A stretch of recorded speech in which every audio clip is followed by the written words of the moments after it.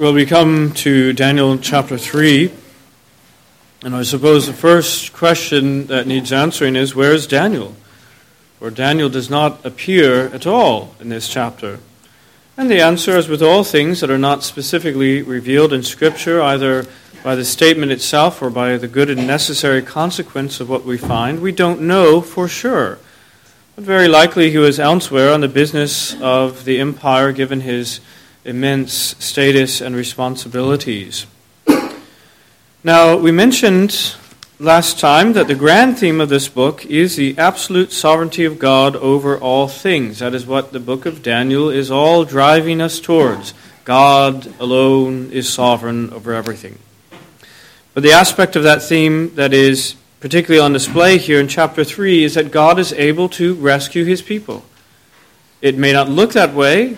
It may not seem that God's people in their frailty and in their insignificance compared to the world have a chance. But God is able to rescue his people, despite every appearance to the contrary. And he is bringing, of course, as we know, it is not merely the things of this world. Sometimes he is of his wisdom and determination, rescues us from the difficulties that we have, and sometimes he doesn't. But we know that ultimately God's people will surely be rescued into everlasting life. That is God, the Savior, his work for us. Now, we have no greater example than in the death of Christ. It was not God's will to answer the Lord Jesus' prayer, if there is any other way, let this cup pass before me. But of course, the rest of the prayer was, not my will, but yours be done. And truly this is our prayer as God's people. We know that God is able to rescue us. We believe that. And sometimes he chooses not to rescue us out of the particular situation that is before us, but sometimes he is. And we see these things in the story of the fiery furnace. It's not the only things we see, by the way. You know, it's an interesting principle that we have in 1 Corinthians 3:13, that everyone's work will become clear, for the day will declare it, because it will be revealed by fire, and the fire will test each one's work.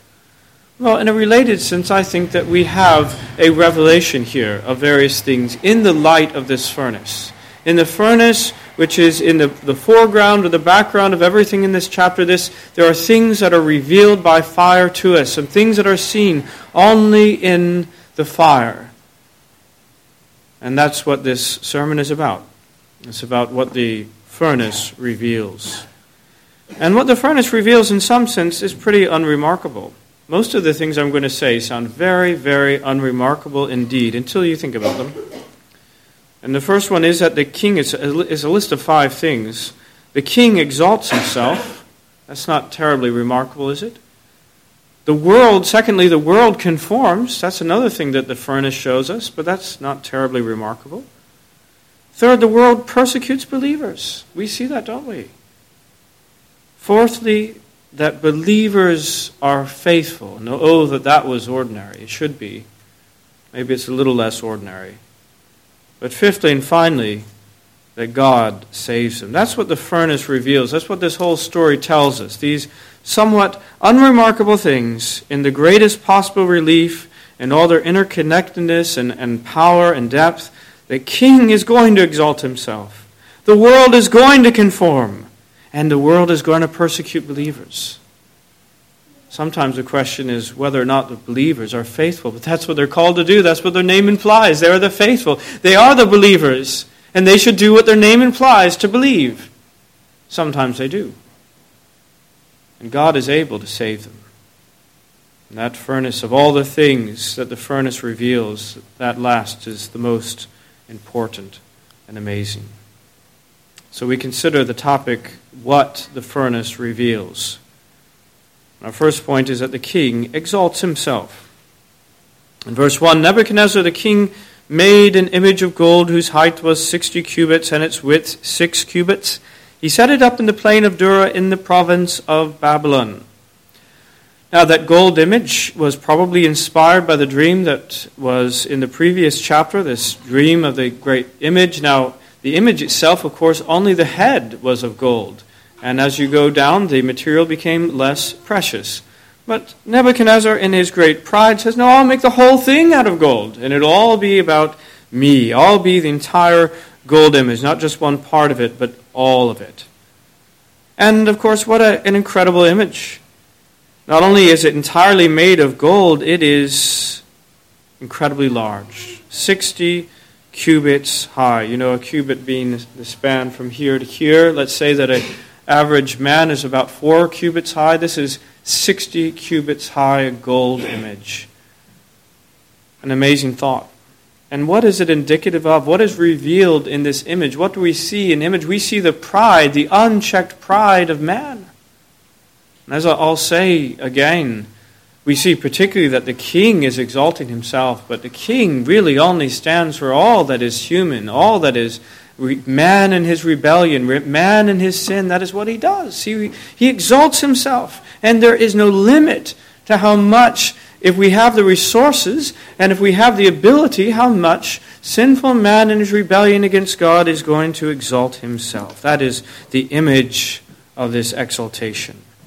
But it is not enough that that image is merely made, that it exists.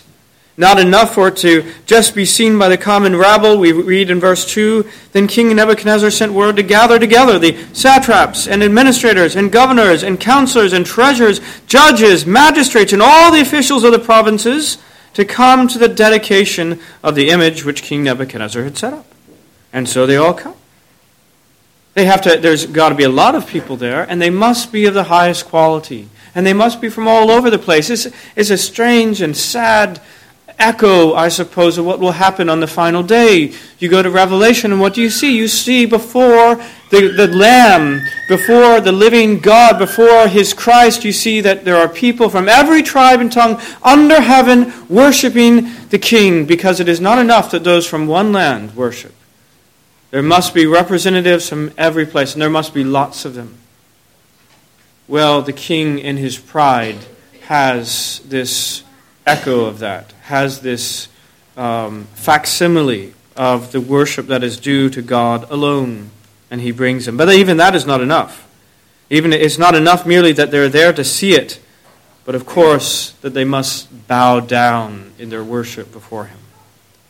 A herald cried aloud, to you it is commanded, O peoples, nations, and languages, that at the time you hear the sound of the flute, the horn, flute, harp, lyre, psaltery, and symphony with all kinds of music, you shall fall down and worship the gold image that King Nebuchadnezzar has set up.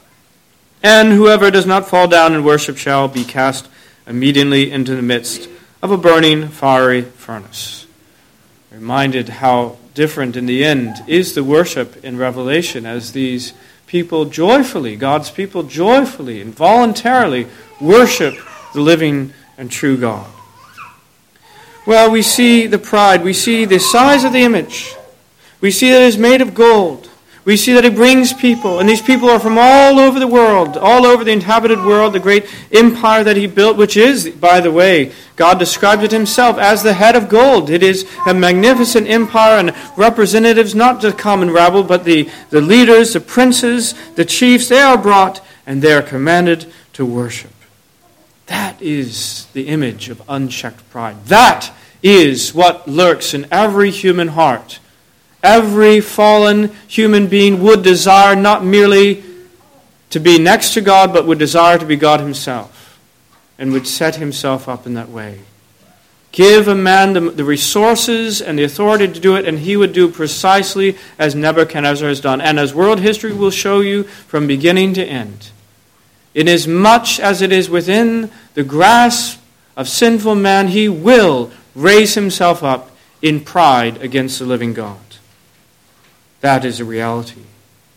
And brothers and sisters, if you have not actually made an image for yourself ever, well, we're thankful for that. But there are other ways in which to display our pride and to exalt ourselves against the living God. I will just point out before we move on that God is in the business of humbling those who exalt themselves.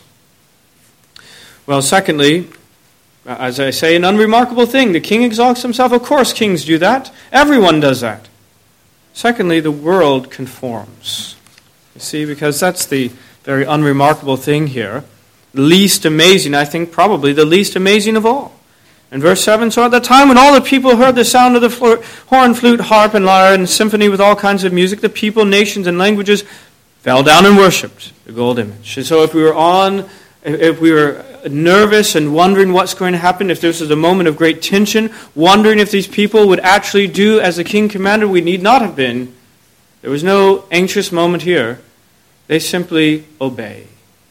Because that, brothers and sisters, is what the world does. It conforms itself. The world is very good at conforming. Why would it not? What reason does it have to resist that? What ability does it have to resist? Because we know the Word of God says that the whole world lies under the sway of the wicked one. From the moment that Eve had submitted herself to the serpent in the garden, that we, all of the fallen people, all these people, we lie under the sway of the wicked one. We listen to his words, we listen to the lies of Satan, and we obey them. We conform. Now, I understand that sometimes the image that we get from Hollywood is not that. And I would think that it's one of the greatest PR, public relations coups in the history of the world to foist the idea on the culture today that worldly people are rebels. You know, that's the idea, isn't it? You're a rebel. You're rebelling against the common people. That's not true at all. Hardly the case that worldly people are rebels. I think they comply with a uniform conformity that would make Goebbels blush. They walk around lockstep, thinking the same thoughts, speaking the same words, wearing the same clothes in utter perfect conformity. That's what the world does. There's nothing remarkable about it. They're sheep.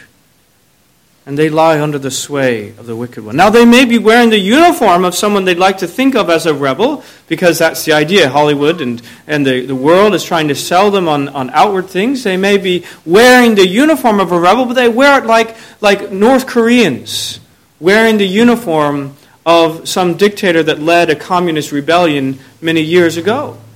They wear it with perfect uniformity and submission to the going rate of what the world tells them. And to give you a test of that, by the way, you can ask, you can figure this out when you declare the gospel to someone in this world. And I would tell you that the response that you get from trying to explain the gospel will tell you that they have been catechized by this world. That they have been prepared for these very things, and the response will always include a very small, limited amount of responses that they have been programmed by Satan in this world to come from their hearts and their mouths as soon as they hear the gospel. They are in lockstep conformity, marching around like a North Korean army. It is hardly amazing that the world conforms. They're good at it. That's what they do. But thirdly, the world does not merely conform to all the lies of Satan. It also persecutes believers. That's our third point. The world persecutes believers. Therefore, in verse 8, at that time certain Chaldeans came forward and accused the Jews. They spoke and said to King Nebuchadnezzar, O king, live forever. You, O king, have made a decree that everyone who hears the sound of the horn, flute, harp, lyre, and psaltery, and symphony with all kinds of music, shall fall down and worship the gold image. And whoever does not fall down and worship shall be cast into the midst of a burning fiery furnace. There are certain Jews whom you have set over the affairs of the province of Babylon, Shadrach, not to name names, Shadrach, Meshach, and Abednego. These men, O king, have not paid due regard to you. They do not serve your gods, nor worship the gold image which you have set up. These pagan officials are accusing Christians of not paying due regard to the state. There's no surprise there. That's no shock. That's what pagan officials do. They always have and they always will. They will accuse and persecute believers. And what we know is 2 Timothy 3:12. Yes, and all who desire to live godly in Christ Jesus will suffer persecution. You can be sure of it, because it is not just the satraps of ancient Babylon. It is all those who have any measure of authority, even the common people, who will turn in, Christians if they can find some way to do so. Because the world, again, cannot stand those who do not conform. They can speak all they want about rebels. They don't actually tolerate them at all. And you will find out. Again, you will find out. You can test it yourself. The moment you decide not to conform to the diktats of this world and of its culture, you will suffer the opposition and persecution of those who are in authority. You can count on it. There's nothing remarkable about the world persecuting believers. Of course, it's not just the Chaldeans and their accusation, because it goes on in verse 13, that Nebuchadnezzar in rage and fury gave the command to bring Shadrach, Meshach, and Abednego. So they brought these men before the king. And Nebuchadnezzar spoke, saying to them, "Is it true, Shadrach, Meshach, and Abednego, that you do not serve my gods, or worship the gold image which I set up?" Now, if you're ready at this time, you hear the sound of the horn, flute, harp, lyre, and psaltery, in symphony with all kinds of music, and you fall down and worship the image which I've made. Good. It's good. That's okay. And let me say that it has never been the policy of the world to just simply kill Christians willy-nilly. Those times in which this appears to be the case are very rare indeed. I do not say that such things have not happened, but that is not the policy. That is where things ended up. Generally speaking, the world has a policy simply of a minimal adherence. It has no interest in just killing us no matter what. It has been to extract an outward conformity, however token. That is what the world wants. The world does not really care what you and I think in our hearts. All the world has an interest in is making us outwardly conform, that the words coming from our mouths, the attitude of our bodies, what we do with it, so forth, those things, they want outward conformity. And if you fall down and worship, great. You're not going to be killed. You're not going to be thrown into jail. You're not going to be fined. You're not going to be fired. You're not going to be disciplined. As long as you give the world outward conformity, you will be okay. 99 times out of 100, that's the way it works. Don't forget that. Because if you think that mere survival is the objective, if you think that carrying on in the way that you have is the objective, if you think that the objective is to make some sort of compromise, then you'll consider that to be a win, because the world will not kill you. The world will not carry out its threats if you give them outward conformity. But that's their policy. They will have won. Well, the threat, of course, is great, the threat of force, but if you do not worship, you shall be cast immediately into the midst of a burning, fiery furnace. There's the threat again. It's a serious one. But it goes on a little bit further this time. He says, "And who is the God who will deliver you from my hands?" Now, again, it's no surprise that the king would say this, because he's never seen a God yet able to do that. There are many gods represented. There are many religions represented in his empire, and he's thrown many people into the furnace, or else cut people up, or else have them hung, or all the rest of the ways in which you could execute people that we have examples from the Babylonian Empire. He's done that many times, and he has never yet seen anybody's God be able to save them from that. So it's not remarkable that he would say such a thing. It's not in his experience to find people whose God is able to save them. And he asks the question, then who is that God? The question that we need to ask, the thing that I find most remarkable, not that he would say that, but that he's still alive after he said it. That's the amazing thing to me, brothers and sisters, that he's still alive. Because, that wasn't the case with Herod in Acts 12, was it? In Acts 12:22, the people are flattering him. And don't forget, of course, the world is very insincere in their conformity, in their outward conformity. They're insincere in their flattery to people and the leaders. But in Acts 12:22, the people kept shouting, "The voice of a God and not of a man." Then immediately an angel of the Lord struck him, because he did not give glory to God, and he was eaten by worms and died. That's what happens when a king of this world exalts himself and does not give glory to God, God strikes him. And if anything, we should consider that to be the rule and anything else to be the exception. The only question is, when he has thrown down the gauntlet to that extent, and he says, "Who is the God who will deliver you from my hands?" Why is he still alive, brothers? Why is he still breathing after this moment? It's really important that you figure that out. It's really important that we understand that, because without that, we will not understand what happens to us in this world. We believe that God is able, in fact, to deliver us. We believe that God is able to do as he did that day with Herod and send an angel to immediately strike him dead. And God would be well within his rights to do so. But there is a reason why Nebuchadnezzar is still breathing after he uttered those words. It must be that God, in his wisdom, has determined that his continued existence in this world will bring him glory and will in some way or another be for the good of his people. Do you see? It must be for that reason, because God is powerful, all-powerful. And he is able to bring to justice people like Nebuchadnezzar immediately. Well, the world is going to persecute believers. That's not remarkable. If anything was remarkable in point 3, it was surely that the king was still alive after he said such a thing.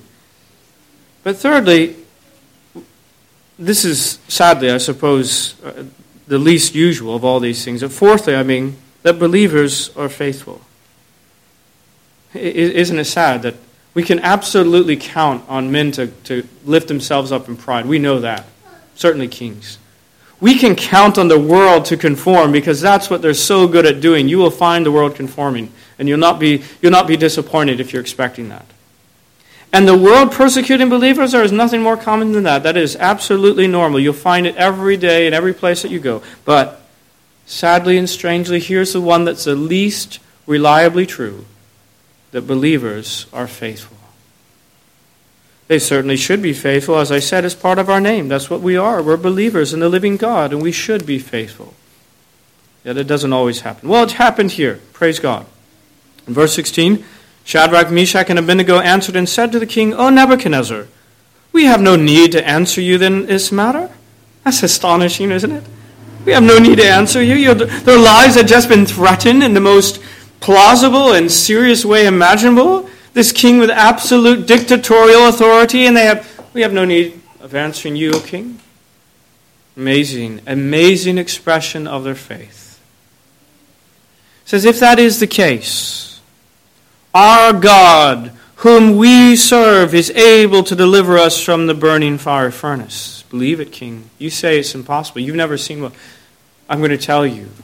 He is able to deliver us from the burning fiery furnace, and he will deliver us from your hand, O king. Your hand that you imagine is so omnipotent, he will deliver us. It's an expression of their faith in the living God, who created the universe out of nothing, using only words, and he is able to deliver them out of the hand of this king. But if not, verse 18, but if not, let it be known to you, O king, that we do not serve your gods, nor will we worship the gold image which you have set up. Now, they rightly understand that it is not God's will in every single case to save them out of every trial that comes. If that were the case, Christians would never die, among other things. All the disciples, have you thought about it? All the 11 disciples and Paul would still be with us today if it were God's will to save his people out of every earthly, worldly thing that challenges, threatens them, every illness, every frailty, whatever it might be. It'd all still be here. But it is not his will. In fact, Christ would not have died, as we said earlier on. But we know it was to the great glory of God, and we know it was to the greatest of benefit to his people that Christ did die. And so he was put to death. And so they rightly understand it may be possible in the will of God that they'd not be rescued. Now, before we go any further, let me say, by the way, that in all the things that we say, what is being revealed by this whole fiery furnace incident, one of the things that is being revealed by fire here, the fire of this trial, is the reality of the faith of Shadrach, Meshach, and Abednego. Now, if we knew nothing else, had we just been reading in the book of Daniel, we'd say we'd be very impressed with Daniel, and we'd say he's certainly a believer, and that he's got these sidekicks. We don't really know where they stand. Well, we know where they stand now, don't we, brothers? We know where these three men stand, and do not forget that in the many purposes of trials, this is one of the most basic ones. It is merely to show off the reality of your faith. The reality of your faith, which brings great glory to God when everyone sees that it is true, that you believe and no one can deny it. Well, no one could deny that Shadrach, Meshach, and Abednego truly believed. The fire had revealed that for certain.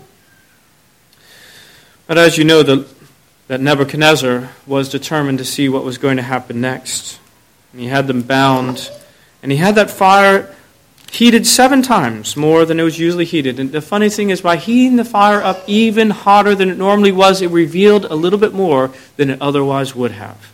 Keep that in mind as we go then to the 5th point, that by heating the fire even greater, there were certain things made with greater emphasis and poignancy than would otherwise be the case. Well, we think then, fifthly and finally, that the Lord saves. I mentioned about this furnace being turned up more than usual. These men were bound in their coats, their trousers, their turbans, and other garments, and were cast into the midst of the burning fiery furnace. Perhaps in the haste of these things, they had not removed these things, but that's useful. Therefore, in verse 22, because the king's command was urgent and the furnace exceedingly hot, the flame of the fire killed those men who took up Shadrach, Meshach, and Abednego. Now that's really important too, because if you did not know that, you might think it was a furnace sort of like what's at your house, maybe. And maybe you'd think that this furnace which heats up hot water, that you could survive there for a few minutes, and you'd wonder whether this was truly a miracle or not. But let me tell you, you don't have to wonder anymore, because the people whose job it was merely to throw them in, the fire was so great it killed them. We know this is a great fire. And we know that any God who's able to save these men is great indeed. Well, they were thrown in. Shadrach, Meshach, and Abednego fell down bound into the midst of the burning fiery furnace. And then King Nebuchadnezzar was astonished. We've been talking about one unremarkable thing after another. Just a long list of things that always happened, and then something happened which he was not used to. Something that he was not expecting. He was astonished by it. He rose in haste and spoke, saying to his counselors, "Did we not cast 3 men bound into the midst of the fire?" "Yep, true, O king." "Look," he answered, "I see 4 men loose, walking in the midst of the fire, and they are not hurt." They're loose. They had been bound. I guess the one thing the fire had done had been to loose their bonds. They're loose and they are not harmed. So he said even those men who had thrown them in were dead. That's remarkable enough, but even more remarkable, the thing that he's perhaps even more astonished about is that, look, verse 25, I see 4 men loose, walking in the midst of the fire, and the form of the 4th is like the Son of God. There is someone else in that furnace with him. And you know who it is. It's the Son of God. God had sent the Savior of his people to them to protect them, to save them, to be in the fire with them. One of those lends a little bit of help to understanding a verse like Revelation 1:15. It says his feet were like fine brass, as if refined in a furnace. As if refined in a furnace, but it wasn't just a similitude. It wasn't just a likeness. Of course, we know that Christ was refined in the furnace of the wrath of God, here pictured even as he was in the furnace with his people. And they are saved, you see. When God sends his Son to save his people, they are saved. Shadrach went near the mouth of the fiery furnace and said, "Come out of there," and they came out. And they're brought out, and the thing is, it's not just their bodies, it's not just that they're alive, but they've got smoke inhalation, and they need to be on intensive care. It's not just that their bodies are completely fine, but their clothes have all been burnt off. It's not just that they're completely fine and that their clothes are intact. It's that there's not even the scent of burning, the smell of a furnace on them at all. God had completely saved them. The power, and it's rightly summarized by the word, the fire had no power over them. fire had no power. God, the creator of the universe, God who is the one who has given us fire, God who has his control over fire, he says the fire has no control over these people. The Lord saves them. That's what this fire revealed. It's a good thing, by the way, that we see this. We don't have to wait until the final day. We don't have to wait and see what happens when we die, because we have these things in Scriptures as living portraits to us to tell us that God is able to save his people out of the worst of trials. He has that power. And the power of the fire has no power over them. God's greatly glorified, by the way, in their salvation. We begin to see that it's a good thing that the Lord allowed this to happen. Because Nebuchadnezzar spoke saying, "Blessed be the God of Shadrach, Meshach, and Abednego." Really? So a few minutes ago he was saying, who is this God who could save you? Now he says, blessed be the God who did save you. He sent his angel and delivered his servants who trusted in him, and they have frustrated the king's word. Now he's humbled. Once again he's humbled. He's frustrated the king's word and yielded their bodies that they should not serve nor worship any god except their own God. It's an amazing thing. After this very mandatory idol worship, then he says, I make a decree that any people, nation, or language which speaks anything amiss against the God of Shadrach, Meshach, and Abednego shall be cut in pieces, and their houses shall be made an ash heap, because there is no other God who can deliver like this. Do you think that they had expected such an outcome? A couple hours ago when this was all going on? I don't know, but I doubt it. But yet God made it so that before the law was this mandatory worship of a false god. And by the end of the chapter, by the end of the day, anyone who spoke against the true and living God would have the death penalty. Brothers, what do you say to this? Friends, this is our God. He is great indeed, and he is able to save us. And as we bring ourselves to application, I think that we should put our trust in this Lord. We should believe that he's truly able to save. This one, like the Son of Man, this angel of the Lord, capital A, he is Christ. And this picture of saving us from the fire, it could not be any more graphic, could not be any more powerful. That's what Christ did. This is the thing, amazingly, the salvation from the wrath of a human king, from physical destruction, that's amazing enough. But you know, spiritually, our problem went beyond that. You know, it wasn't just that our bodies might have been destroyed in the fire. The Lord Jesus Christ says, don't fear him who is only able to destroy the body and then can do nothing more. Fear him. I'll tell you whom you should fear. Whom after he has killed the body has power to cast you into everlasting fire. That's the fire, you see, that we should truly understand is the problem. That God himself burns with anger against the wicked. And God himself, yes, indeed, in the person of the Lord Jesus Christ, will be the judge, and he will cast sinners into the fires of hell forever. But, my friends, if you have put your faith in Christ, that fire has no power over you. That's what it says in Revelation as well. That over these of God's people, the second death has no power. The second death, which is the lake of fire, it has no power. You know why? Because that fire was extinguished for us as the Lord Jesus Christ gave himself, submitted himself to be in that furnace, to be crushed under the hand of God and to endure the fires of the wrath of God upon our sin. And for us, the fire has no power. And we ought to put our trust in him. Certainly in terms of our salvation, but really, I would go beyond that to say, look, if he's done this greatest of things, if he's done the greatest of things and saved us from that fire, and Christ has been in that furnace, will he not be with us in the lesser things? Will he not also demonstrate his compassion and power in saving us from many lesser evils in these things? If he has done so much the greater, he is able to do the lesser, and he is able to save us from dangers. And look, we have to have that caveat that the people themselves did. We have to have that caveat and say, we don't know for certain that in this particular case, at this moment in time, he will do exactly as we wish that he would. But one thing we can be absolutely certain is that our God is able to do it. And we should live as if that were true. Now, I would also say we have to have the but even if not. We are prepared. If it's not his will, we have to believe that.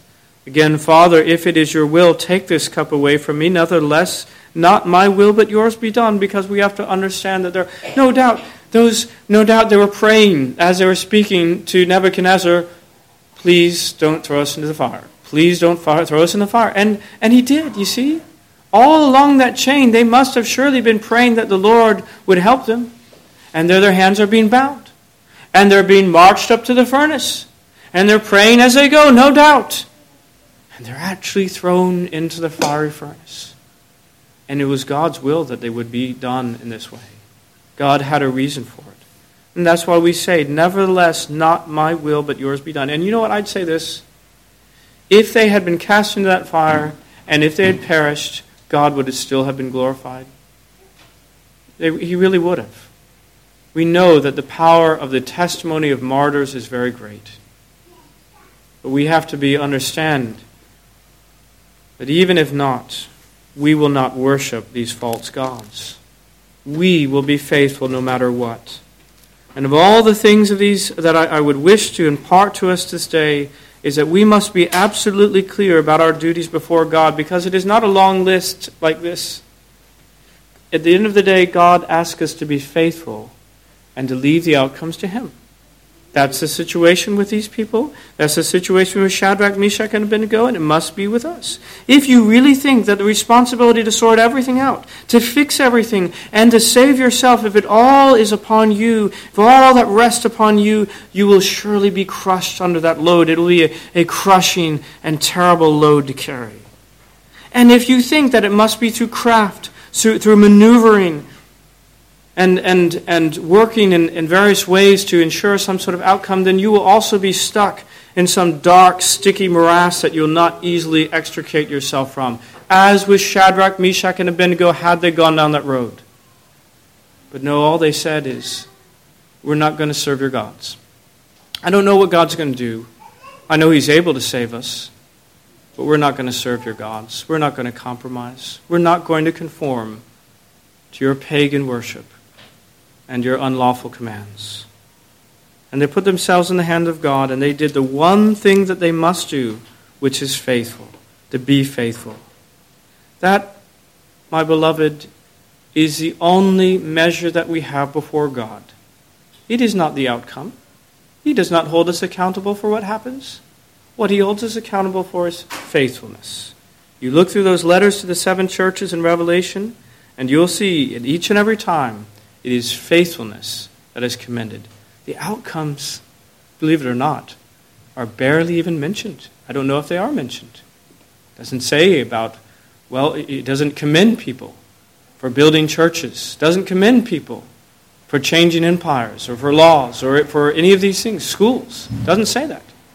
What is commended is faithfulness to God and his word. And that is what we'll be judged concerning. Let us be very clear about that. All these things are summarized in Christ's exhortation to Smyrna in Revelation 2:10. Be faithful unto death. And that is it. Your job, your duty, is to be faithful. And God will take care of the rest. Let's pray. Heavenly Father, it sounds so wonderfully clear in the clear light of day as we read your word and we look back in the centuries and millennia to the situation of the fiery furnace. Well, Lord, how we pray that it would be equally clear when in the subtleties of Satan and in the fiery furnaces of the trials that you and your sovereignty bring to us today, that we would do likewise. That our faith that you are able to save your people would be absolutely clear. We would not be surprised when the world persecutes us. We would not be surprised when the world goes along with these things. But Lord, oh, how we pray that the world would be surprised when they see your people being faithful and not willing to conform to what is false and to lying worship that this world has. How we pray, Lord, that we put our trust in the Lord Jesus Christ, come what may, and that at the end of all things, in eternity, we would be found to be those who were faithful to you. We pray this in Jesus' name. Amen.